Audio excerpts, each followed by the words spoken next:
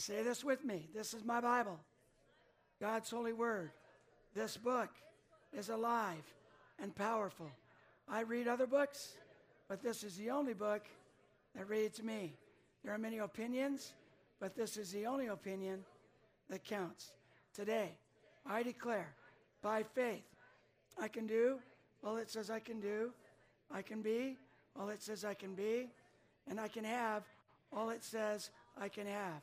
Today, I ask the Lord Jesus, the living word, to take his written word and personalize it for my life so I can leave here changed by the power of the Holy Spirit. In Jesus' name, amen. Let me just say, I'm so glad you guys are here. Obviously, you have a spirit of faith, but I was just thinking as Tracy was holding that mic, I wonder how many people have touched that mic. And we can get so weirded out. You're in Walmart, you're in Safeway, and you hand them your card. You're standing 2 feet from somebody in line, and then you're standing in line, and then you punch the keypad for your digital code. That how many thousands of fingers have been on that one? And we get so weirded out on this stuff. How many know you're going to have to trust God before it's all over? So we just want to have that. 1 Timothy 6:12 says, fight the good fight of faith, take hold of the eternal life to which you were called when you made your good confession in the presence of many witnesses. So we're going to, over the next number of weeks, till this virus is gone, we're going to be fighting a good fight of faith. And we realize that we're not coming against flesh and blood, but against an invisible power, and against our communities and our churches. And we also realize, let me ask you this. How many have ever heard the phrase, choose your battles carefully? Well, I believe that's true. But I also know there's a time sometimes when the battle chooses you and you weren't looking for it, and it ends up on your doorstep, and it didn't come from Amazon Prime. It's just there. So we need to realize we're fighting a battle, and we need to have great faith in this day. So I believe that in 2 Chronicles 20, God gives us a middle verse in the Old Testament. It's the middle verse of the Old Testament that gives the answer of what to do when a battle chooses you and you didn't choose it. Now, I believe this verse is a now word for this season as we fight this battle. We didn't choose the battle, but God gives us the answer and how to fight with faith and wisdom. So, are you ready for it? Read it with me, verse 17. You will not have to fight this battle. Take up your positions, stand firm, and see the deliverance the Lord will give you, Judah and Jerusalem. Stop. Okay, here's what I'm saying. I want you to read this part with me again. Stand firm. Read it with me. Stand firm and see the deliverance of the Lord will give you, Harbor City Church and Grace Harbor. That's what I want you to see. God will come through for you, all right? Then it says, read it with me. Do not be afraid. Do not be discouraged. Go out to face them tomorrow, and the Lord will be with you. Twice in this chapter it says, do not be afraid and don't be discouraged. When you and I face what seems to be incredible odds and an impossible situation, you don't have to be afraid and you don't have to be discouraged. Do you know why? Because our God has never lost a battle. Our God doesn't lose battles. And because he doesn't lose a battle, we shouldn't be afraid. God has a reputation for winning. At least I hope your God does. We are on the winning side. Regardless of the problems or the difficulties or the barriers or the circumstances or the hang-ups or the delays, ultimately, we are on the winning side.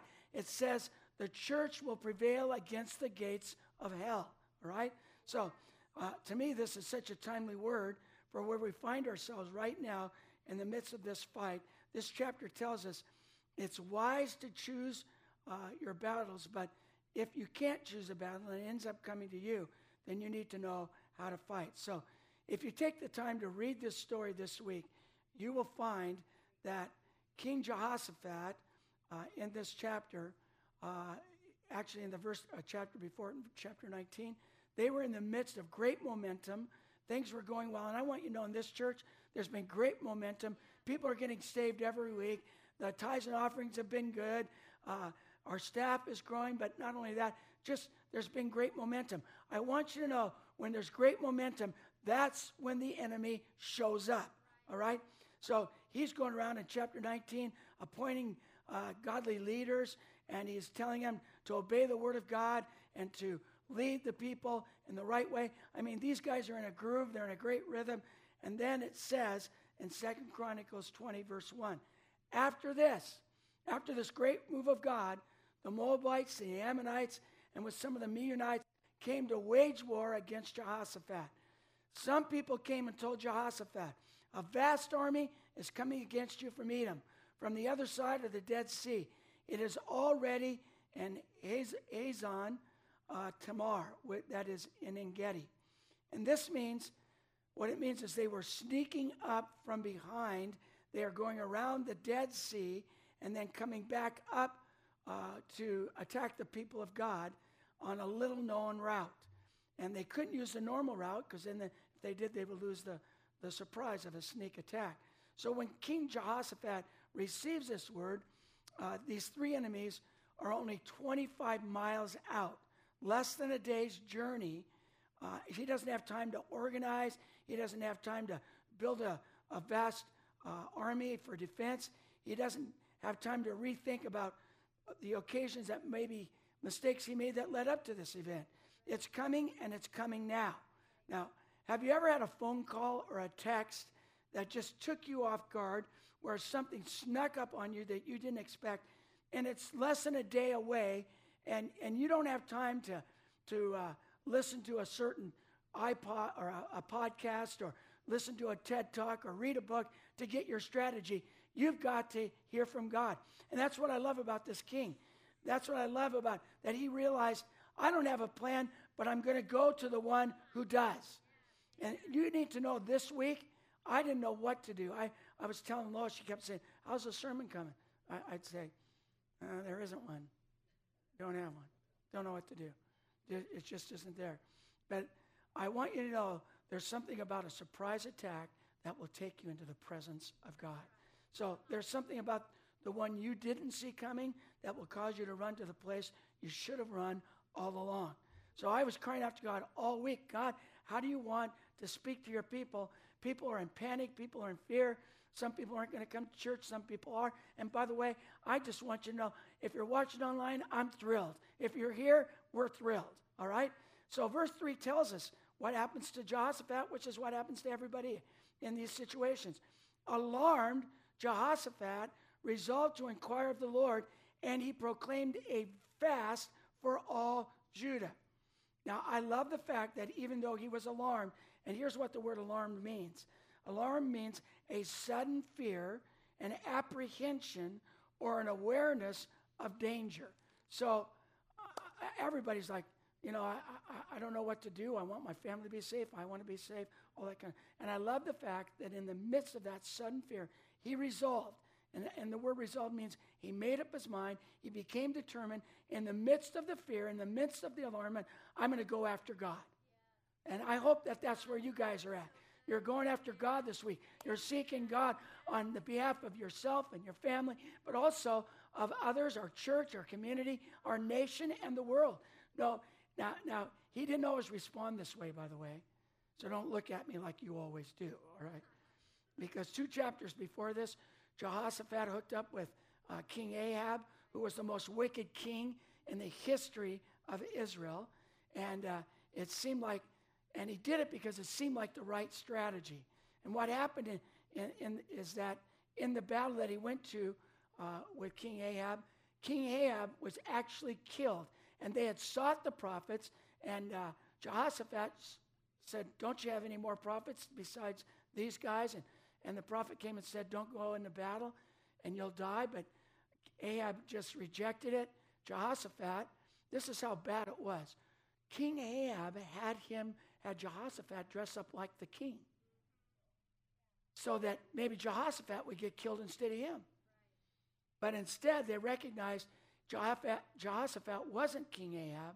And what happened is the guy shot an arrow, and it randomly hit King Ahab, and he died. He bled out. And Jehoshaphat got out of that battle by the mercy of God.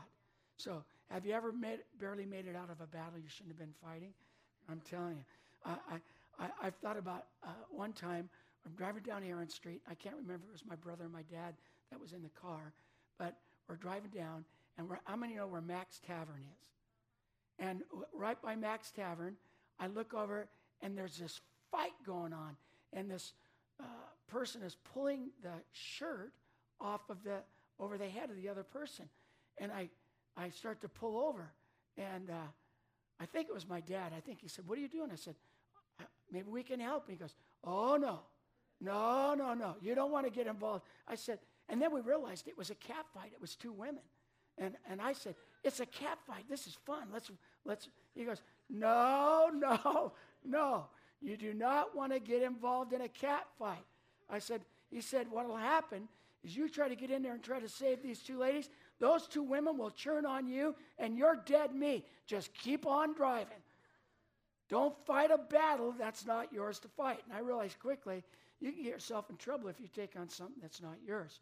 So that's why Jehoshaphat went to the Lord. He wanted to know, is this my battle? Is this a battle I'm supposed to fight? And there's no reason to wear yourself out fighting into the air and fighting and swinging at things that will wear you out that had nothing to do with you. So, you know how you can know if you're fighting a battle you shouldn't be fighting? If you're trying to control others. And if you're trying to control the circumstances. How many know you can't control this virus? There's nothing you can do. You can be wise as you can be, but you can also touch a keypad. You can hold a microphone. You can just be weird about stuff too. Get off my, keep going. All right. But here's the point I'm trying to make is we can take up fights and do things that we shouldn't be fighting. And so the New Testament tells us to be at peace with people as much as possible. So the peace of another person, I can do as much as I can to bring that peace into their lives and between us, but sometimes I can't. But I will tell you this, my peace is my responsibility, and my peace to do the right thing is the conclusion that I've come to, so that some battles I fight, some battles I don't. So verse 4 tells us this, the people of Judah came together to seek help from the Lord, and indeed they came from every town in Judah to seek him. So he has three enemies sneaking up on him, behind him, and as they're sneaking up behind him, they're bigger than he is, stronger than he is, and he doesn't know which way to fight or how to fight them. So here's a question. Do you have something that is bigger than you this week? Something that snuck up on from behind you? And I've had people say to me, I don't even know if I'll have a job next week. Businesses are closing. People are getting laid off. But I can tell you this, our God is bigger than your situation. All right? I've had people say to me, I went to the store and there's no more toilet paper. So let me just ask you this. How many have toilet paper? Raise your hands. That's who you go to if you need toilet paper. All right? Now, we need to remember, we have three enemies that sneak up on us. You know what they are? 1 John tells us. The world. The world will sneak up on you. That's when you buy into the values that oppose God's purpose for your life. The second one is your flesh. That's where you've developed patterns and desires that oppose God's purpose for your life. And the third one is the devil. That's where principalities and powers are assigned to oppose the purpose of God over your life. And it's not over, by the way, you need to know, there are evil spirits assigned to every individual life. But there's principalities that are over every city, over every nation, and over the world. And I want you to know this virus is a principality that's coming against the world economy and the world's health, and you can only fight it by going to God. Are you with me? Somebody shout me down. Dude, say, sick 'em, Doug. Okay, so I can fight one, but I can't fight all three at the same time, and that's what he was saying. How do you raise kids where the history of the universe is in their pocket on their iPhone? How do you have a sex talks with your kids when they don't have to go to a convenience store to see pornography? It's on an app right next to their YouVersion app, their Bible. I mean, we're in days that are just unexplainable, and yet when we step up and say, kids, family, we're going after God. We're not caving in. We're not going to give in. We're going to stay and seek God, and he will help us. So let me give you some keys to winning the battle. Here's the number one. The nature of the battle determines the nature of the strategy. When you don't understand the nature of the battle, you will fight the battle not understanding the dynamics of the battle, and you will lose the battle because you fought it from the wrong level. In other words, you start fighting it from a physical perspective, and there's nothing wrong with looking at things in a physical way. I'm saying that that's good. But I also want you to know it will sneak up on you in a spiritual way, and if you don't turn to the right person, you will end up being full of fret and fear and fright, all right? So when you understand the nature of the battle, then you can understand the nature of the strategy that you need. So what we need to do is seek God, all right, just like Jehoshaphat. And he resolved to seek the Lord, and that means he involved the Levites. He involved the people of God, and they sought the Lord together. That's why I didn't want to not have this service today, because I want you to leave here resolved today. No matter what happens next week, we are going to go after God, all of us. Online, here, we're going after God. We're going to have a spirit of faith. We are not going to cave in to fear. So they sought the Lord together. And he's facing a battle, and this time he doesn't go to another king. He doesn't get involved in a battle that he shouldn't be fighting. This time, he doesn't go to the media. He doesn't go to Fox News or CNN or Hollywood or Facebook or Instagram to influence his position. Nope. This time, he's going to the Lord, and he's going to the right place because he doesn't have a plan, and the only one who does is God. All right? So, it snuck up from behind him, and maybe it snuck up from behind you today. If that's you, you got a battle you're fighting that snuck up behind you this week. Raise your hand. Okay, lots. And I'm telling you, God has a great plan for your life. If you seek him this week, he'll come through. So I want us to look at this prayer that Jehoshaphat prayed in the midst of the battle sneaking up on him. Beginning in verse 5, it says, Then Jehoshaphat stood up in the assembly of Judah and Jerusalem at the temple of the Lord in the front of the new courtyard. Now, this courtyard where he's at is the temple of Solomon. This is the one that they dedicated to God. This is where God promised to pour out his presence on that temple. For any problem they faced, God promised he would be there if they turned to him. It reminds me of how we started this place in previous years. In the first service, it felt like it was like meeting for the first time, and we were all coming together. It was just a small group this morning, but I'm telling you, people were full of faith. And you know what I said to everybody? Thank God we don't have metal chairs now. We have nice chairs to sit in. Things are so much better. And all of you guys, I expected a lot less in this service, but you're here. Praise God, you have that faith. I'm excited. So we got this building, and here's what I believe: God promised that we would win Grace Harbor to Jesus Christ. And this is, and here's what he says in verse 6. And he said this, Lord, the God of our ancestors, are you not the God who is heaven? I love this guy because he shifts from the focus of the one who's against him to the focus of the one who reigns above him. All right? Look, he says, you rule over all the kingdoms of the nations. Power and might are in your hand, and no one can withstand you. I want you to get that in your spirit today. No one can withstand the God you're serving. Look at verse 7. Our God, did you not drive out the inhabitants of this land before your people Israel and give it forever to the descendants of Abraham, your friend? See, sometimes we need to rehearse before the Lord all the promises that he's made to you, that he made to us corporately, and so we can remember. God never forgets. But we need to remember the promises that he's made. And you need to, as you rehearse the promises of God over your life, you need to remember this. This is not your first rodeo.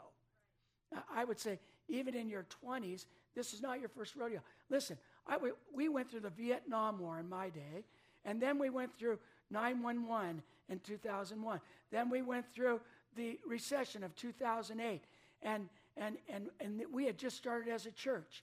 And then as we went through that recession, now we went through the influenza virus where 31,000 people died last year of the flu. 64,000 died the year before that. And good news is, even though it's bad news, only 51 or maybe 60 people now have died of the coronavirus. But I'm telling, and that's bad, but at the same time, folks, God's helping us. He's seeing us through this. So this is not the first time where it seemed to be no way, where God made a way for your life and my life. Our God is here today to tell you, I will come through for you. Verse 7 again says, our God, did you not drive out the inhabitants of this land before your people, Israel, and give it forever to the descendants of Abraham, your friend? He's telling God, you gave it forever. I believe until Jesus comes, this place will be standing here as an open door for the house of God, for people to come in and out and worship him with all their hearts, because he promised it, all right? So it's bigger than Moab and Seir and the coronavirus and all those things. So then it's like his tone shifts. It's like he starts blaming God for the situation. It says in verse 8, they have lived in it, and have built, speaking of the enemy, they have lived in it and have built in it a sanctuary for your name, saying, if calamity comes upon us, whether the sword of judgment or plague or famine, we will stand in your presence before this temple that bears your name, and will cry out to you in our distress, and you will hear us and save us. Verse 10, but now, here are men from Ammon, Moab, and Mount Seir, whose territory you would not allow Israel to invade when they came from Egypt. So they turned away from them and did not destroy them. Here's what Jehoshaphat's saying to God. He's reminding him, listen, this enemy wouldn't be here if you'd allowed Moses and Joshua to take him out, but you wouldn't allow him to do that. See, he's saying, listen, Ahab was my problem. That's on me. But this is battle that we're facing now. God, this is on you. We are crying out to you. This one we couldn't have prevented even by our own obedience. This one is three enemies that have joined up against us, and the whole reason is they are here is because Moses led the people out of Egypt, and you told them they were not allowed to drive out these inhabitants because they are relatives of Esau, which, by the way, are Edomites, and they were the descendants of Esau, and Esau was the son of Isaac, and Isaac was the son of the covenant, but but Esau wasn't, okay? So Isaac was the son of Abraham, and Abraham was God's friend. So God did not let the Israelites drive out what belonged to his friend. Are you with me? Okay. When you have a friend who knows how to fight, it will make you confident. I don't know about you, but what made me confident as a kid was anybody who picked on me, they picked on my brother. My brother, he had chest hair when he was 4 years. No, he had.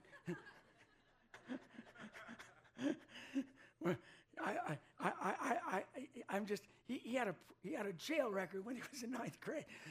Nobody came against my brother. So if they came against me, they knew they were taking on the Cotton brothers. So I had great confidence when everybody came on to pick on me. He'd say, if you pick on my brother Doug the Stud, I'm telling you, you're picking on me. So you need to look at someone this morning and just tell them, listen, if you're picking on me, you're picking on my friend. Just tell them that right now. Okay, you're not telling them that. All right. Jehoshaphat is saying, listen, you wouldn't let us drive them out, or you would have done it, or we would have done it. So God, this is not our fault. In fact, God, this is something you allowed, and now we need you to fight for us. We didn't do anything our disobedience didn't bring on the coronavirus. I don't know why it's here, except I just know all hell is against us, but I know this, God prevails against the gates of hell. So, look at verse 11. See how they are repairing us by coming to drive us out of the possession you gave us as an inheritance. Listen, the second key to winning this battle, you can write down, is understanding possession. See, if God gave us this place to possess, if he gave us Aberdeen, Hoquiam, Cosmopolis, Montesano, Elma, and all of Grace Harbor, if God gave us this harbor to possess, then it is his responsibility to protect it. So if you and I are God's possession, and we are stewarding something that he gave us to possess, then it is not about how much power we have that determines what happens next in this battle. What happens is this: when it's God's possession, it's God's problem. So when you and I realize you are God's treasure, when you and I realize you're God's possession, when you realize you're his son, you're his daughter, you are his friend, then you can stand with confidence that God will fight for you. Look at verse 12. Our God, will you not judge them? For we have no power to face this vast army that is attacking us. We do not know what to do. And this week, when I didn't know what to do with the sermon, I felt like God said, this is not your battle. This is my battle. And this scripture came to me, this portion of scripture. So if you're here today and you've got a problem, I'm telling you, God's for you. Verse 13. Oh, listen to this before verse 13. He said this, but our eyes are on you. All right? Verse 13. All the men of Judah with their wives and children and their little ones, in other words, families, stood there before the Lord. Then the Spirit of the Lord came on Jehaziel, son of Zechariah, the son of Benaniah, the son of Jael, the son of Mattaniah, a Levite and descendant of Asaph, as he stood in the assembly. Now, normally I skip those kind of names. Normally I just why read those names? But I want you to know it's important to the story, and here's why. Because every name I just read to you represented a generation that God was faithful to. And it meant that every single time that God got ready to pass on his purpose to another generation, he didn't drop the ball. He didn't drop it then, and he won't drop it now. And you need to understand, he won't stop. He will not lose this battle unless you and I lose our focus. So here's the third thing you need to write down. To win this battle, take up your position, and it will change your perspective. It's not about your power. It's about your position. It's about your perspective. Your position will cause you to change your perspective and cause you to stop looking at how big your problem is and cause you to start praising him for how great he is in the midst of the battle you're fighting. This is how we fight our battles. We turn to God. So this prophet, he stands up in the midst of the assembly and he says, I'm so glad that you've sought after God, because as you were seeking after God, God spoke to me. Aren't you glad when God speaks to people and gives us a now word for the season? So you need to know this. If they were ready to fight, even though they weren't prepared, then they didn't have a plan, they were ready to go to war.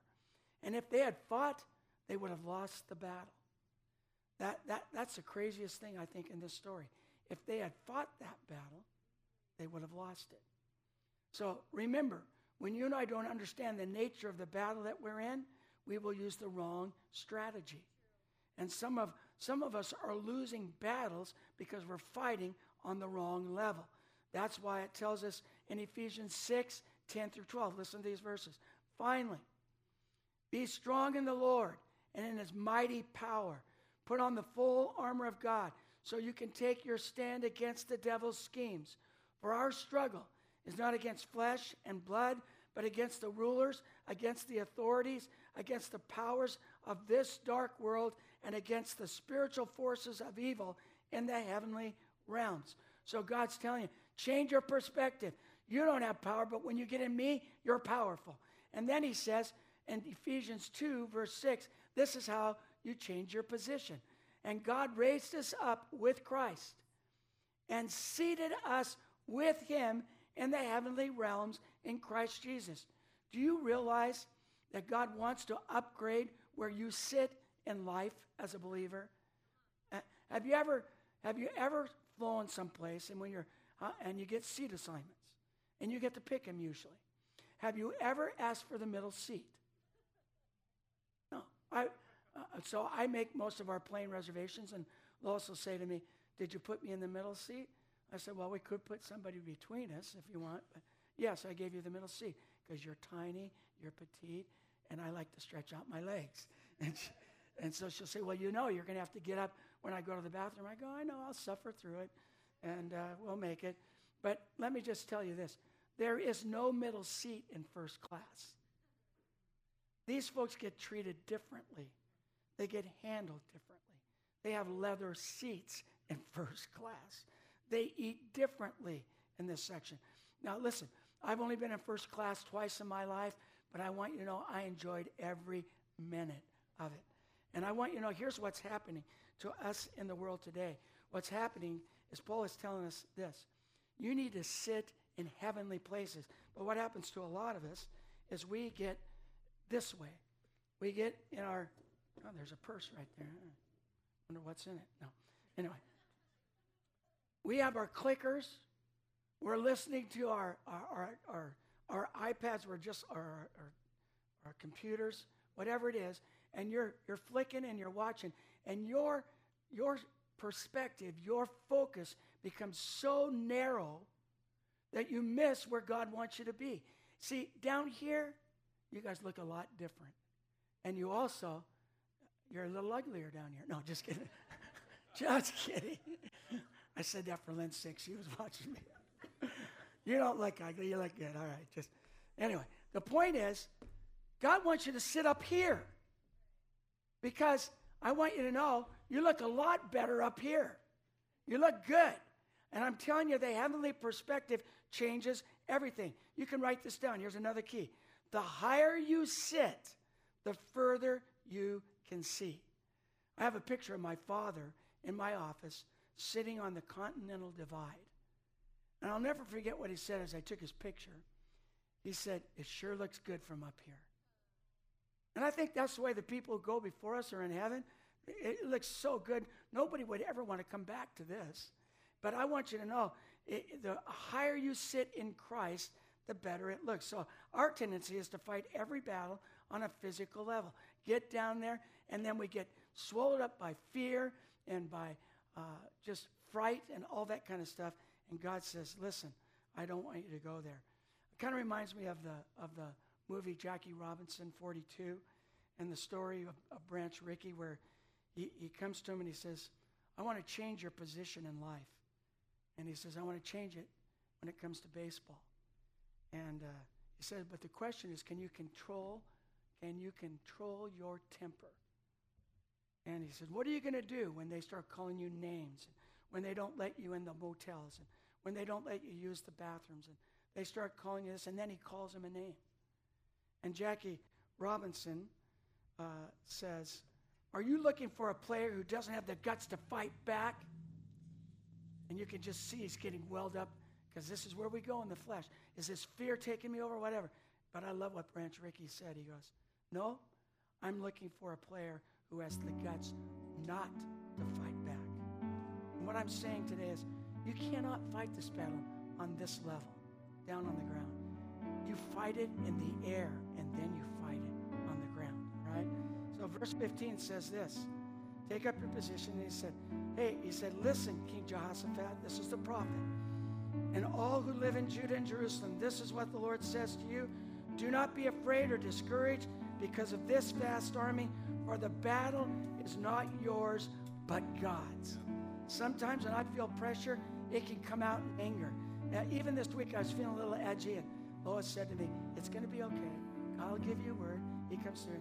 Just hearing somebody say that to you, because here's what I find, is that often when I'm scared or when I feel pressure, that's not where it originated. It actually started happening before, but now it's all of a sudden coming out days and weeks later when all the pressure seems to be mounting. But what she does is she helps me get my focus back, get my perspective back. Yeah. So what I want you to understand today is get yourself seated in Christ. Get yourself up there and get yourself in position, and then you can trust God through it all. So you have to fight with the right focus, and the prophet tells them this is not about you, so you don't have to be afraid. And then it goes on to tell us this in verse 16. Tomorrow, march down against them. They will be climbing up by the pass of Ziz, and you will find them at the end of the gorge in the desert of Jeruel. So, he's saying this. God is telling me that I want you to march down against the enemy that you will not have to fight. I don't know about you, but does that sound like crazy? He's telling them, I want you to get into position. I want you to get your perspective right so you can see what I'm going to do on your behalf. Get into the heavenly realm, get seated with Christ, because I'm telling you, you're going to get to see what I will do. And I want you to go down and march against them so you can see how my power will work on your behalf. Verse 17 says, you will not have to fight this battle. Take up your position, stand firm. See the deliverance of the Lord will give you. Judah and Jerusalem, do not be afraid, do not be discouraged. Go out and face them tomorrow, and the Lord will be with you. Jehoshaphat bowed down with his face to the ground, and all the people of Judah and Jerusalem fell down in worship before the Lord. Then some Levites from the Kohathites or whatever, and Korahites, stood up, and they praised the Lord, the God of Israel, with a very loud voice. Come on, church. Come on. You need to be loud. Don't be quiet. Don't sit back. Don't act like right now we're going to go into worship. I want your worship to be loud. I want your worship to say, God, we're going after you. And then he gives them, here's the 2020 vision verse of the Bible. Early in the morning, they left for the desert of Tekoa. As they set out, Jehoshaphat stood and said, listen to me, Judah and people of Jerusalem. Have faith in the Lord your God, and you will be upheld. Have faith in his prophets, and you will be successful. If you want to win this battle, if you have time, write this down. Believe God's word over your life, his promises, what he spoke over you, and then your worship will become a weapon against the kingdom of darkness. Let's stand. Come on, I want you to be loud. I want you to worship. Come on. This is God's battle today.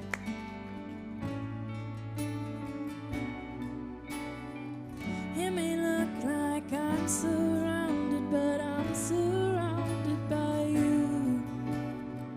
It may look like I'm surrounded, but I'm surrounded by you. It may look like I'm surrounded, but I'm surrounded by you.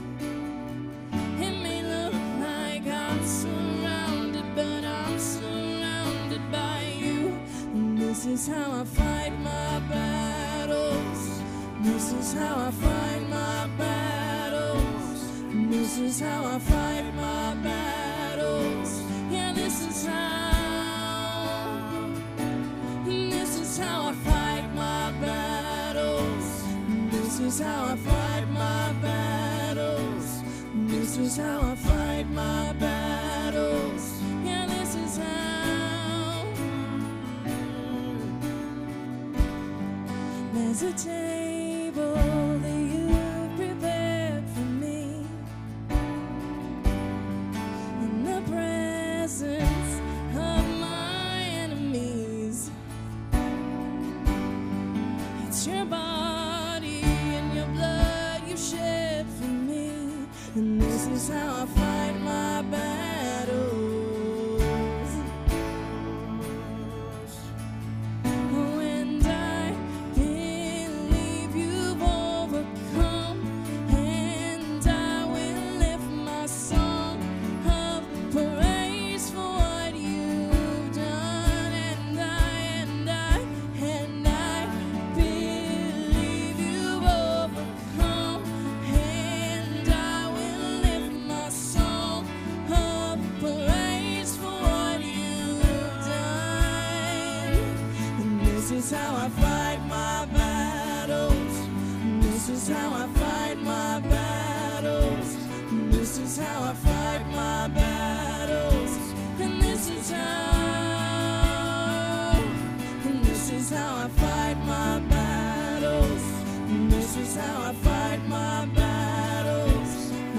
is how I fight my battles.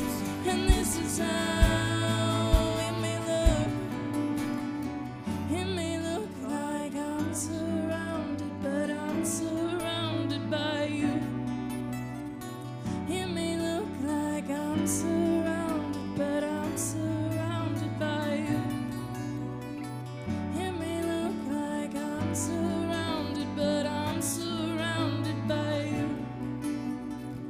It may look like I'm surrounded, but I'm surrounded by you. Okay, church, let's lift our hands. Let our worship become a weapon. Today has been declared the National Day of Prayer for America. So, God, we come before you. We ask you, God, on behalf of our nation, on behalf of our state and our communities and our churches, we're asking you, God, to fight this battle. We're asking you, Lord, to come against the invisible powers that we can't see, but you can. We're asking you, Lord, to defeat this disease in Jesus' name. We're asking you, God, to not only defeat the coronavirus, but defeat cancer and diabetes. May we see more miracles in these next days and weeks and months than ever before. May the church grow stronger as we go smaller and digital, and in the end, may we be larger than ever before. Thank you, God, that you are an awesome God. Thank you, Lord. Now, let me just say this. Jehoshaphat commissioned everybody to become a worshiper.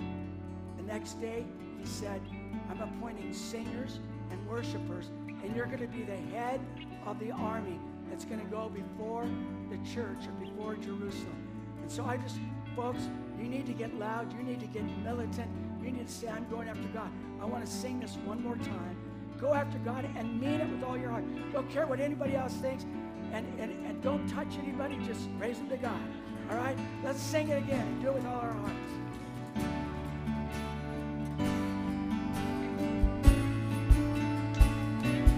This is how I fight my battles. This is how I fight my battles. This is how I fight my battles. And this is how I fight my battles. This is how I fight my battles. This is how I fight my battles. And this is how I sing my victory. My victory's in Jesus' name.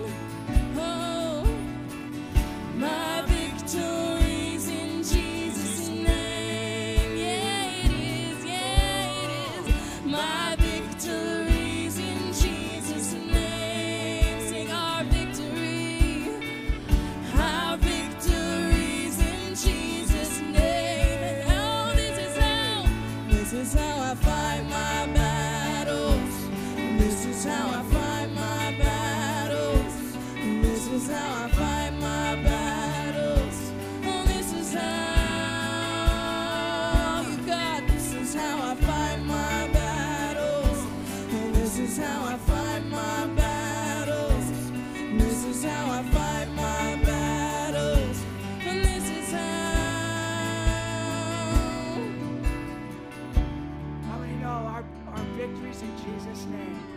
So, Heavenly Father, we come before you in the name of your Son, Jesus, who died, who bled, and who died and bled, but he rose again. And we thank you, God, there's power in your name over every situation, over every disease, over every financial situation. I pray today, God, you will come and fight this battle on our behalf. We ask this in Jesus' name. Amen. Okay, church, go be the church. Make a difference. Be ready to pray. Be ready to tell other people about Jesus Christ in the midst of all of this. God bless you. You're dismissed.